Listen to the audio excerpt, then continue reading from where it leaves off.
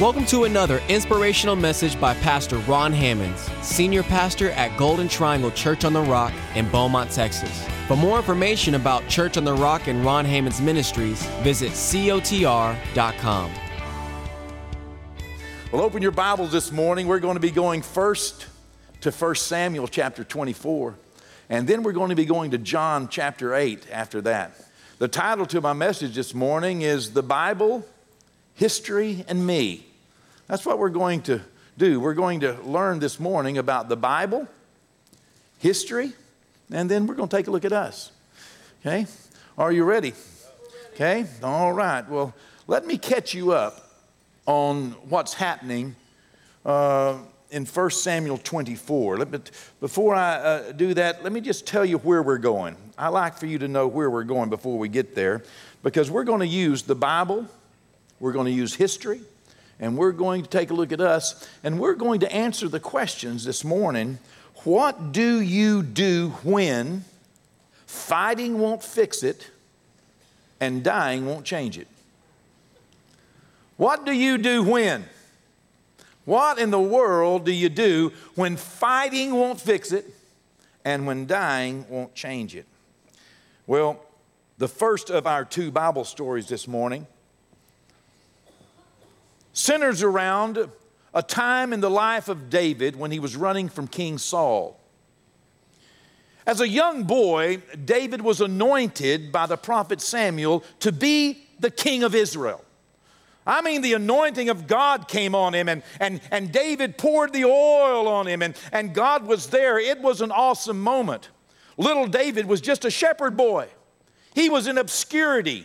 He was nothing special outside of the fact that he had the Spirit of God on him.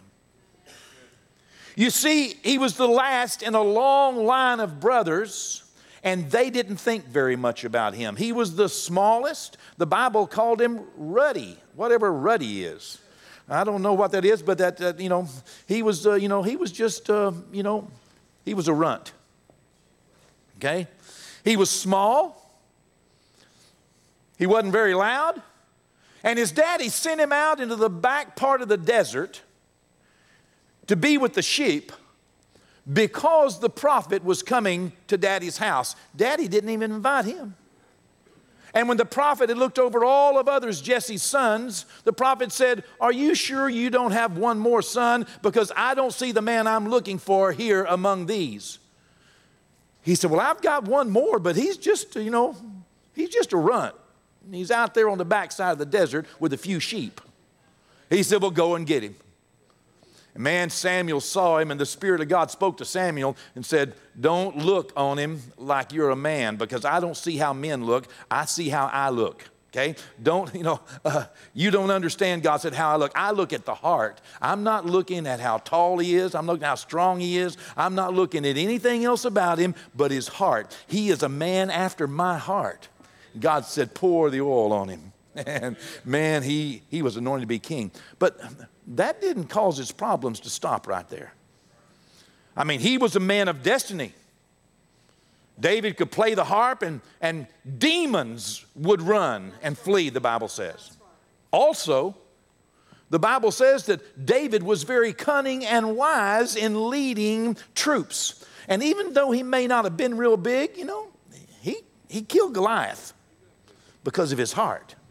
And then as well, he became captain over the armies of Israel, and they began to sing songs about him, that David has killed tens of thousands of the Philistines, and Saul has only killed thousands, and David has killed 10,000. Well, Saul got a little bit jealous and decided, "I'm going to kill David.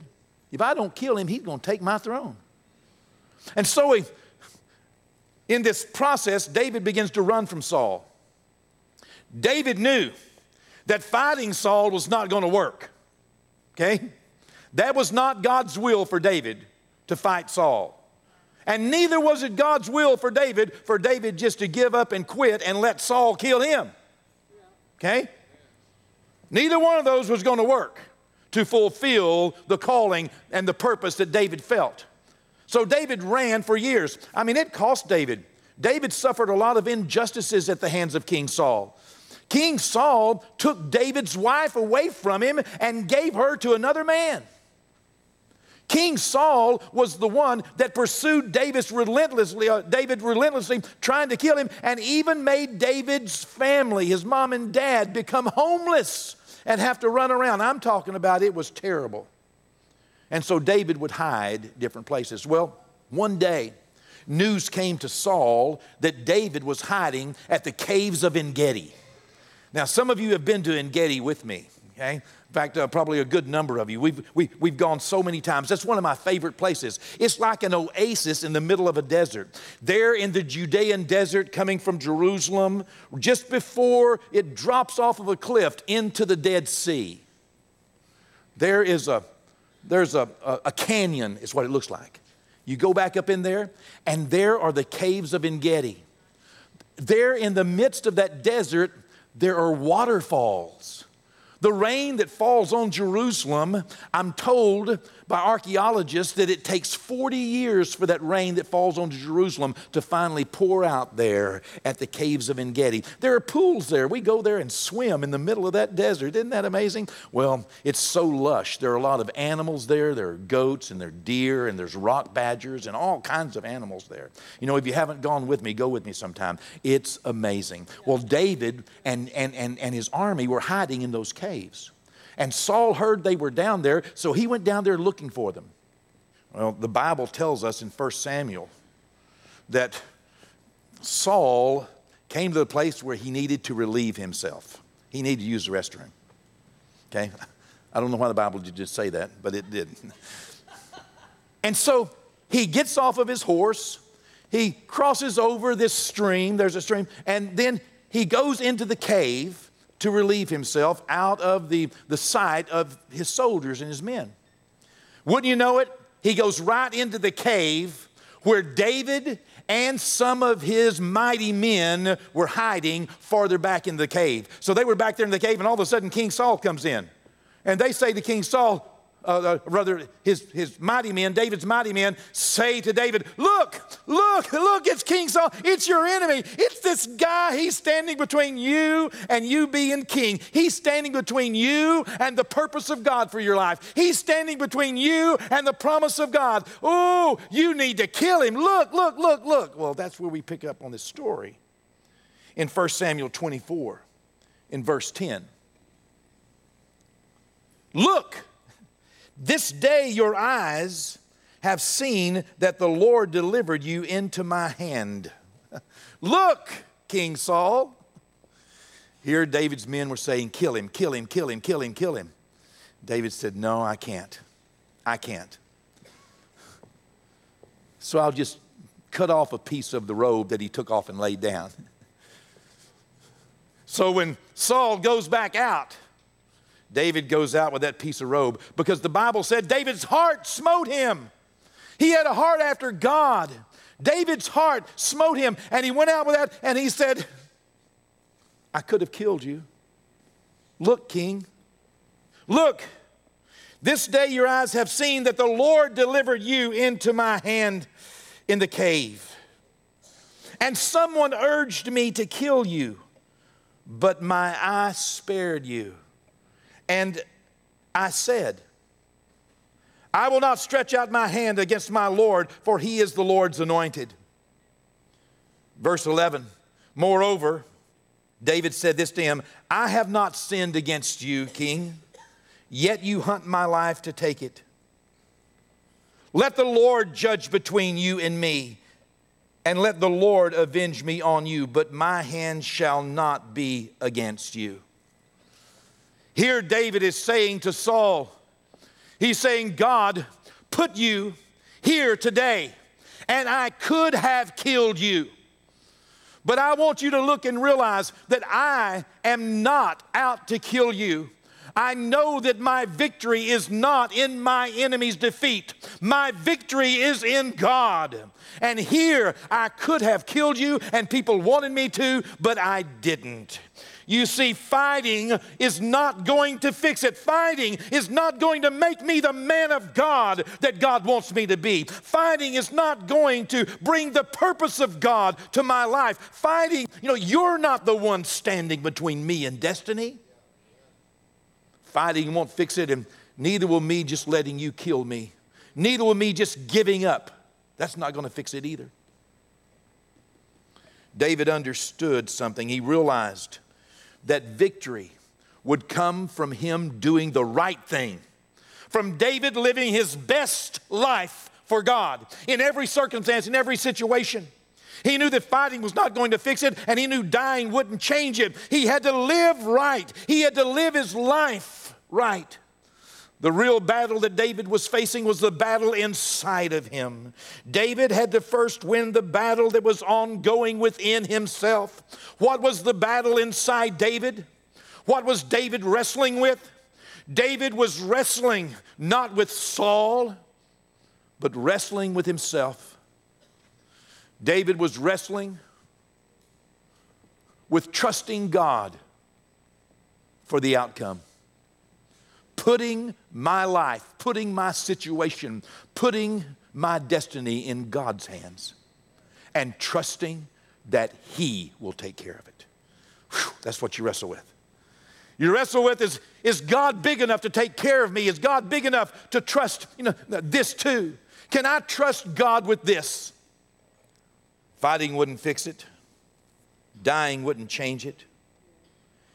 He simply had to trust God with the outcome. Look with me in John, the 8th chapter, for our next Bible story. This is the account of a woman who was caught in the middle. Some men, they didn't like Jesus. They were religious zealots.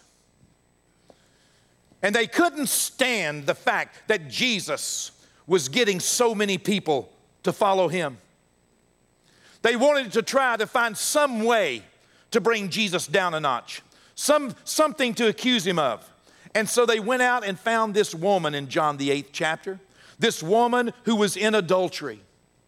She was taken in the very act of adultery, and she was brought to Jesus. Now, believe me that this was not about this woman. This was about Jesus. This had nothing to do with this woman. These men did not care one thing about this woman. They would have taken her out and stoned her, or they would have let her go. They didn't care. They didn't care about her. It wasn't about her. She was just the convenient victim of their wicked plans. Sometimes you will become a convenient victim to someone else's wicked or evil plans or someone else's purposes. You see, they didn't care about her. They didn't care about the adultery. They didn't care about the guy that she was committing adultery with. They were only looking for a way to get back at Jesus. Sometimes it seems like the devil is trying to hurt you, but you're just a convenient victim. He'd use anybody to get to Father God. He'd use anything trying to destroy the Word of God. He'd use anything trying to destroy the church. Don't imagine that it's all about you, because it's not. It was not all about her. Thankfully, she is still telling a story 2,000 years later. This was a woman with purpose. This was a woman that even though she appeared to be the convenient victim of men with evil plans, yet she also had a purpose given to her by God. She was chosen by Almighty God to tell a story of the Word of God, the forgiveness of God, the grace of God, the mercy of God. She is a woman that was chosen by God that still today is preaching. Even from this pulpit, she's still telling her story. She was a woman of destiny, caught in a moment of sin, as we all have sinned. It does not take away from us our purpose. It does not take away from us our destiny. It does not take away from us our usefulness to God. Don't mistake someone making you a convenient victim as though God were against you. He's not.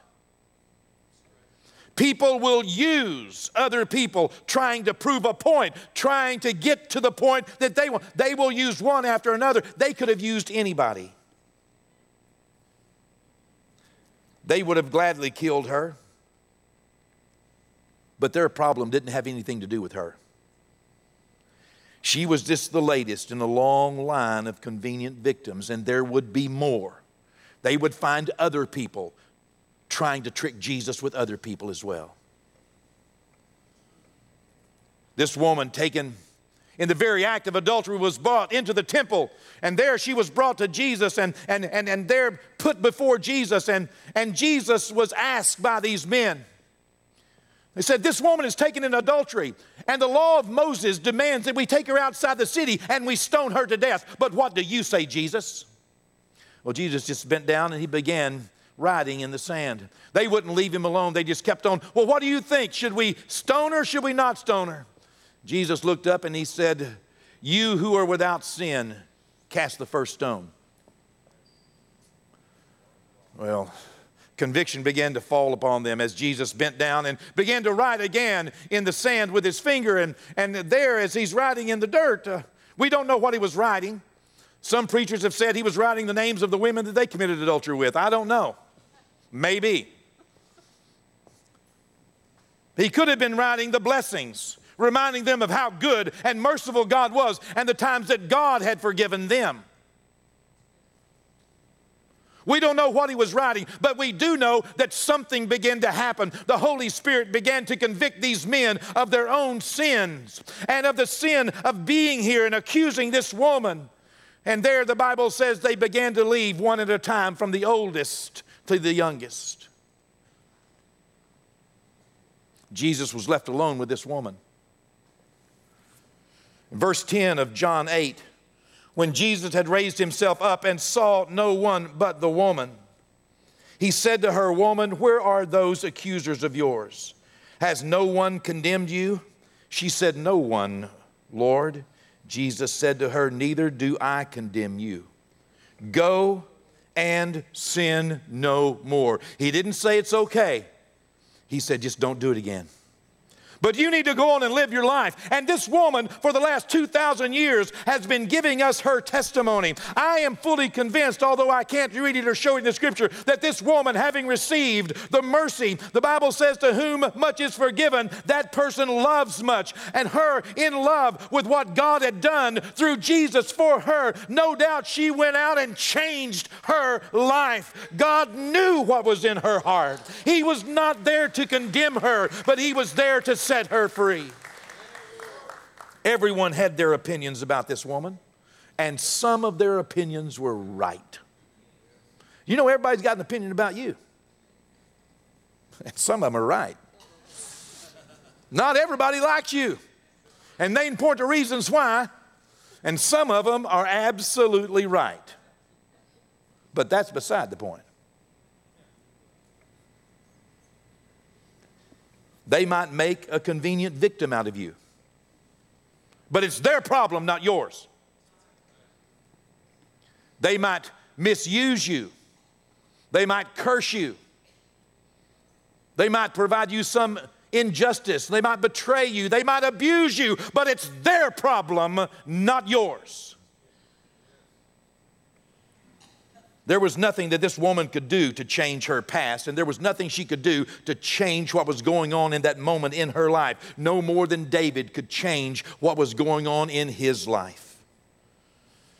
She knew that fighting against them was not going to fix it. You know, she could have slapped them, she could have cursed them, she could have scratched them. You know, she could have done a lot of things, but you know, it would have only made it worse.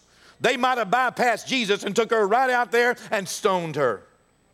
Fighting was not going to fix this. And neither was her giving up and quitting. Neither was her just being silent and just being drug out and being stoned. That wasn't going to help her either. You see, God was looking at her heart like he was looking at David's heart, like he's looking at your heart, like he's looking at the hearts of those today that we will meet in their stores and on the marketplaces and the restaurants. He's looking at their heart. He's not looking like you see. He's looking differently. Don't make someone your convenient victim today.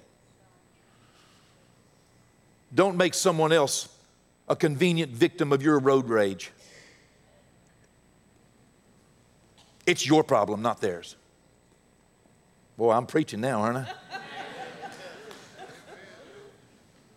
Don't make some poor waitress a convenient victim of your inability to embrace patience and grow the fruit of godliness in your life. Kindness. I expect a little tip sharing over that. Thank you.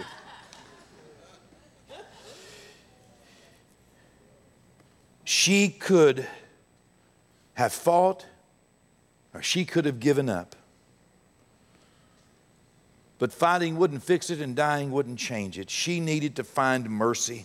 She needed something to change in her life. She needed something. She needed something to hold on to help her take another step in life.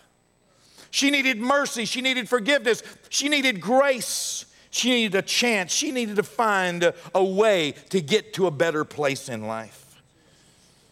And Jesus gave her that way. She needed to find a way to live above the insults and the opinions of others, because those insults and those opinions were going to keep coming for a long time. Yeah. Everybody knew.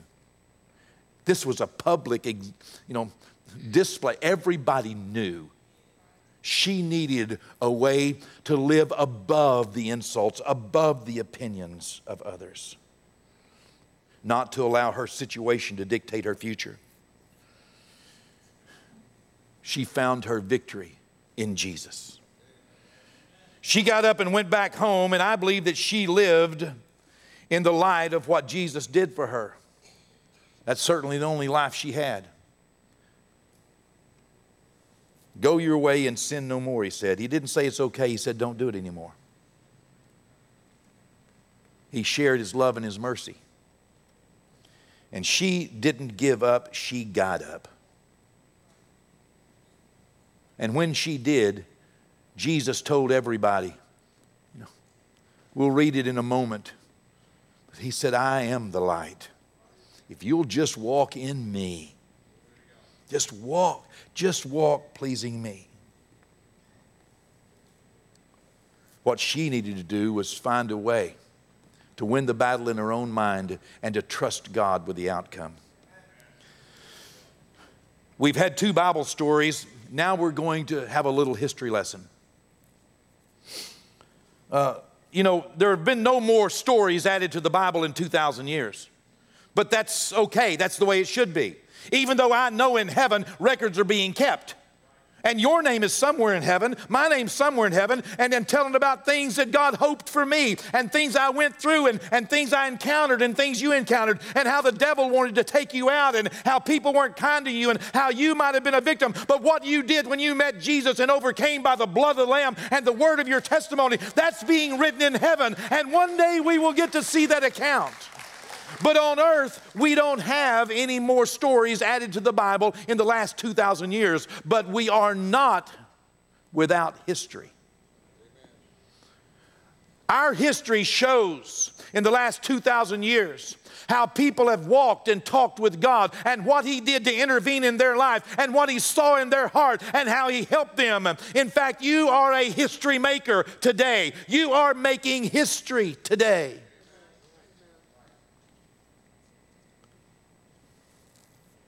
We have added knowledge through historical accounts of people who experienced life and who lived and trusted the principles of God. I have stories, you have stories from my family of how God interacted with my family to make sure that I was here today. History is an important picture of life, and when we overlook history, we overlook life. The American Revolutionary War ended 236 years ago. It was in September.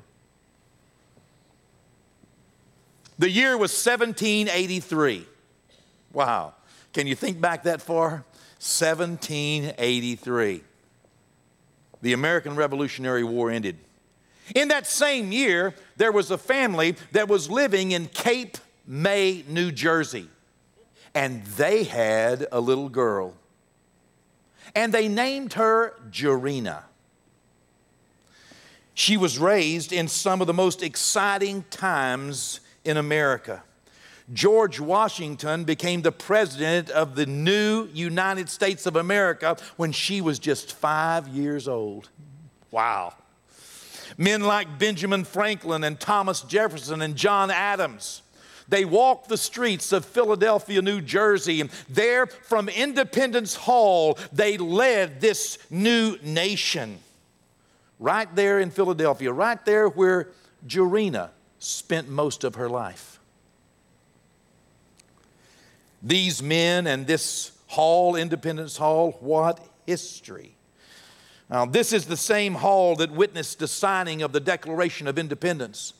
This is that same hall where the first U.S. Supreme Court sat. Only one justice named John Jay, and he sat there defending the citizens of the United States against governmental intrusion according to the Constitution and the Bill of Rights. What a guy, John Jay. Just a few yards from Independence Hall, right there beside Independence Square, if you've been to Philadelphia and walked those streets, you know that the Liberty Bell hangs there. Yeah. It was commissioned by the city of Philadelphia in the year 1751. Oh. Amazing. The first time it was rang, it cracked. Had to be recasted. Isn't it amazing? The Liberty Bell. I mean, can you imagine walking these streets? Can you imagine? I mean, oh my goodness. Every time I go to Philadelphia and I visit Independence Hall and I see all this and I walk through that square and I sit down and I just take it out. I walk past the graves of Benjamin Franklin and, every time I do, chills run up and down my spine realizing what went on in that place and what happened as a result of this and how these men and women of God gave themselves to the will and the heart of God. How they lived a life and pledged their honors, their sacred honors, their fortune, their lives. I can't imagine what Jarena must have felt.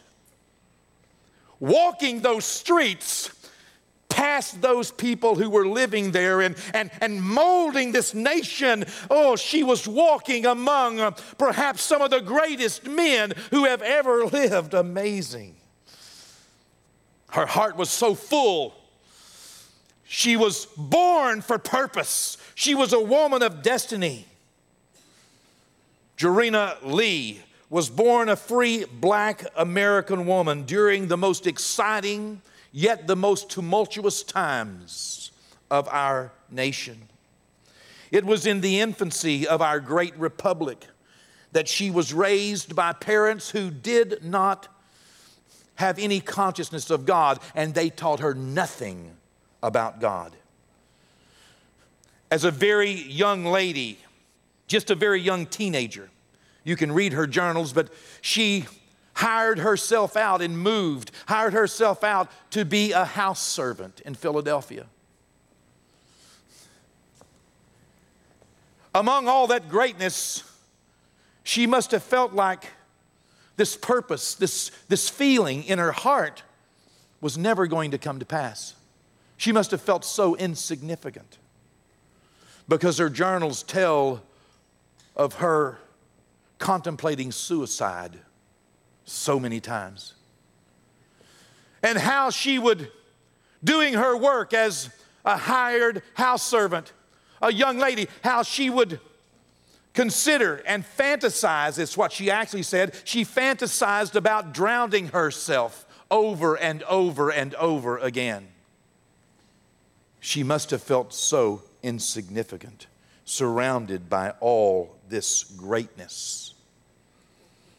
However, in her early 20s, in the midst of very difficult moments in her life, would you believe it? Someone had the audacity to invite her to church.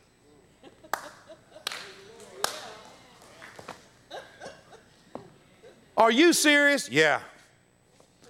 And Jarena said, why not? So she went to church. Such a foreign thing for her to do. She went to the African Episcopal Methodist Church in Philadelphia. That's right, African Episcopal Methodist Church in Philadelphia, pastored by the Reverend Richard Allen. And guess what happened? The Holy Spirit came on her, and she got gloriously saved. And I mean, she just kept on coming back and couldn't get enough of it. And one day after her conversion, she was touched by God.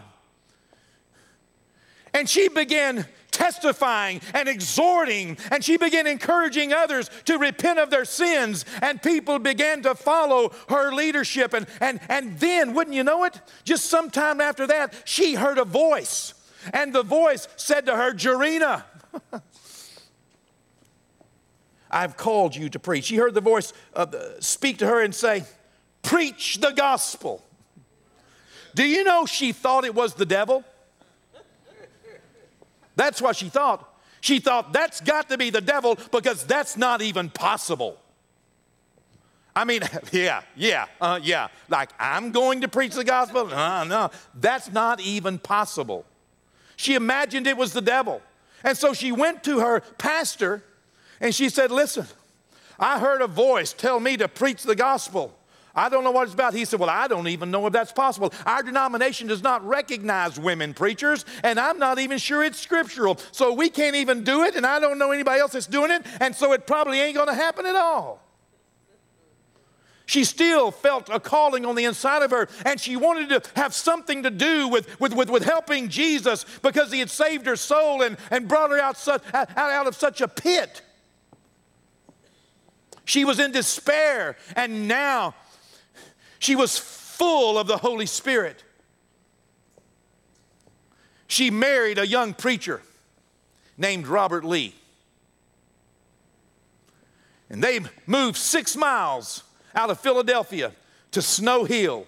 She didn't know anybody out there, and it was hard and tough, but she was serving the Lord. And her husband told her, listen, you need to let that preaching idea go, because you're a woman and women don't preach. So she let it go, even though it was still stirring on the inside of her. In the year 1815, she was 32 years old. She had 2 kids, and her husband suddenly died.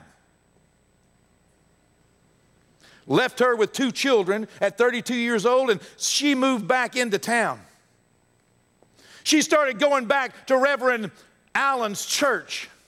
And Reverend Allen had just been promoted to be the bishop of his whole denomination. And one night while they were having church, the Holy Ghost came on Jarena, and she began to preach. She began to speak and exhort and teach, and she filled and people just began to get saved and began to repent, and revival broke out right there in Bishop Allen's church.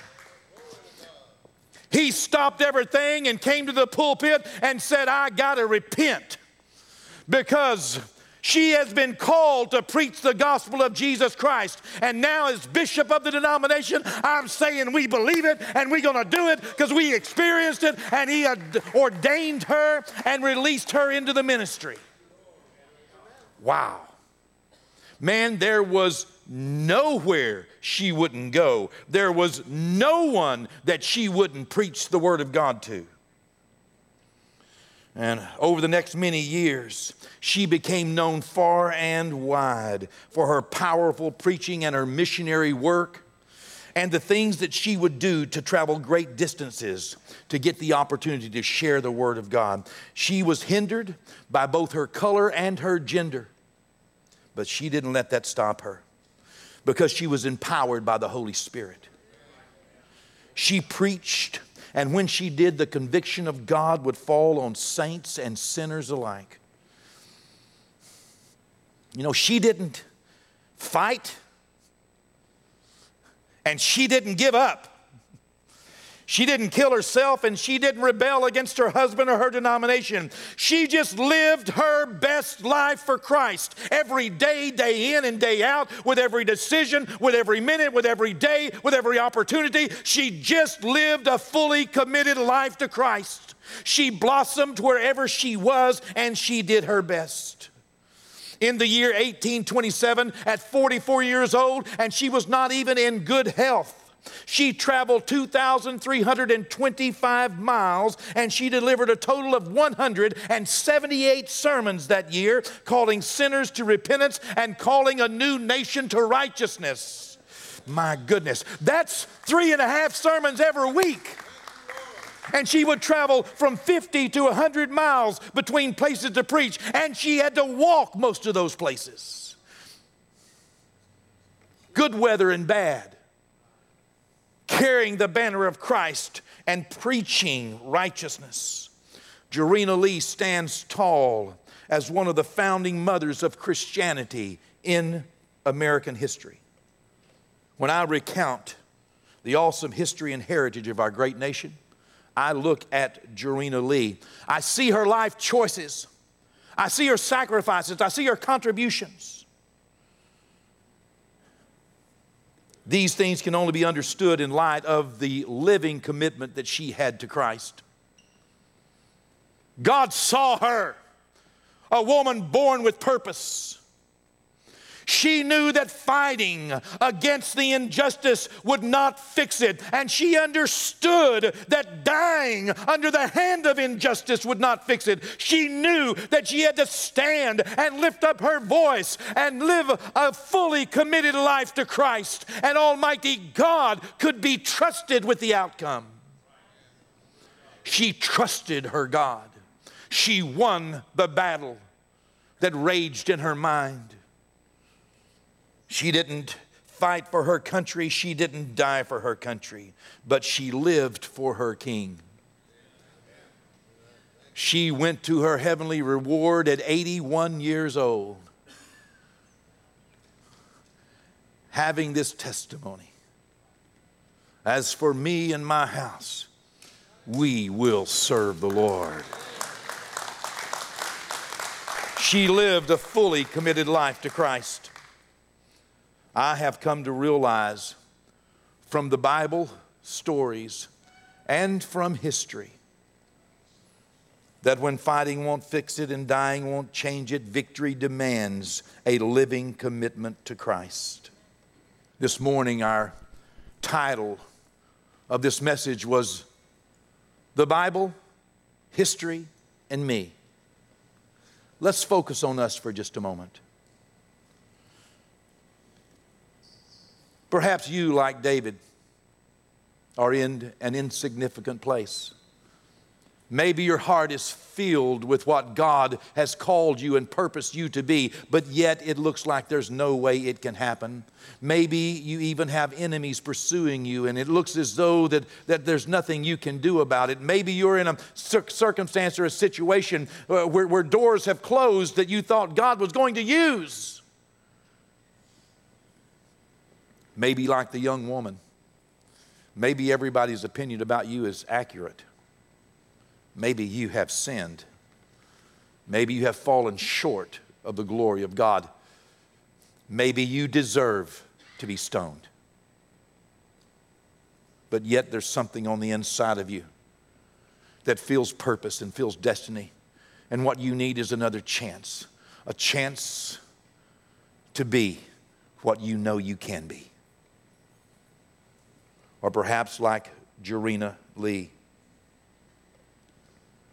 Maybe you have felt the injustice and the weight of circumstances and situations that are so far beyond your control, and yet feel a purpose on the inside. Maybe you have contemplated suicide. Maybe you have felt as though that just quitting would be so much easier than carrying around this yearning for something greater than what you can now see. Success in this life, true peace, unspeakable joy, and life eternal awaits those who put their trust in Jesus. But not only must we put our trust in Jesus, we must also be willing to live a fully committed life to Christ. Are you all in? Are you muddling through life? You see, fighting won't fix it. Dying won't change it. Victory demands living a fully committed life, a living commitment to Christ. We cannot determine what we go through, but we can determine how we're going to go through it. A day at a time, a decision at a time, a step at a time. That's the only way to make it. Trusting God with every step, because one day my testimony will read, and he died. But that's not today. Today my testimony will read, and he lived a fully committed life to Christ. Not fighting and not giving up. Trusting God for the outcome. You see, when Jesus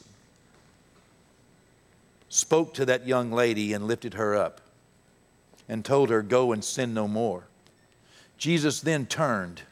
The next verse, verse 12, this is what he said to everyone. Then Jesus spoke to them again, saying, "I am the light of the world. He who follows me shall not walk in darkness, but have the light of life." That's what that woman needed. That's what Jorina Lee needed. And that's what we need.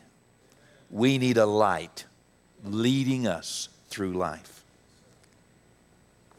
You'll find that light in Christ Jesus.